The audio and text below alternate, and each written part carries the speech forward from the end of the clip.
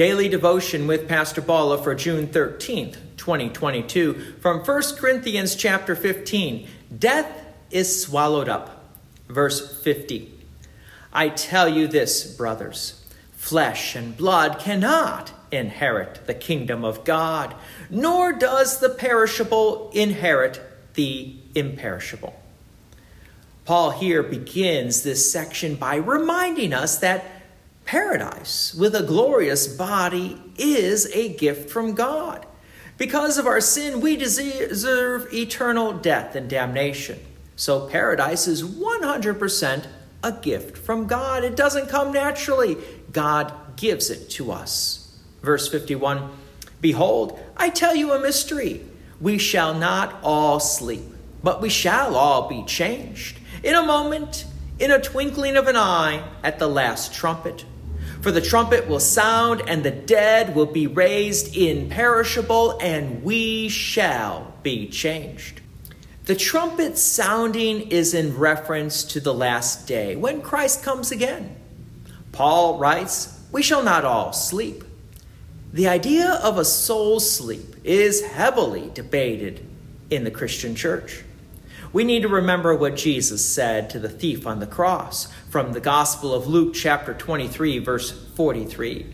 And Jesus said to him, today, I say to you, today you will be with me in paradise. We hang on to these words of Jesus and realize that upon death, we are going to be with Jesus in paradise. But then comes the big debate. What did Paul mean by soul sleeping? What about the resurrection of the dead? People have died. Jesus hasn't come back again. How can the thief on the cross be with Jesus today in paradise? The best answer to all these questions is how Paul started this section. Behold, I tell you a mystery. We shall not all sleep, but we shall all be changed. It is a mystery, and we will never solve it. This is a mystery of God, but we don't undo the words of Jesus when he says to the thief on the cross, today you'll be with me in paradise. So for the Christian, we do not fear death. We know that upon death, like the thief on the cross, we will be with Christ in paradise. Now about the resurrection of the dead and the last day, and how does that all come to be in our linear time of thinking? It is a mystery. Verse 53, for this perishable body must put on the imperishable, and this mortal body must put on immortality. When does this perishable body put on the imperishable? Well, welcome to the gift of holy baptism. In holy baptism, we are clothed with Christ. We put on the imperishable. We also bear the name of Christ, the imperishable. The gift of faith is given to us, and this is how we enter paradise. Through our faith and trust in our Lord and Savior Jesus Christ, this is how the perishable bodies put on the imperishable, that is Christ. Verse 54, when the perishable puts on the imperishable, and the mortal puts on immortality, then shall come to pass the saying that is written, death is swallowed up in victory. O death, where is your victory? O death, where is your sting? Once we are baptized, death no longer has power over us.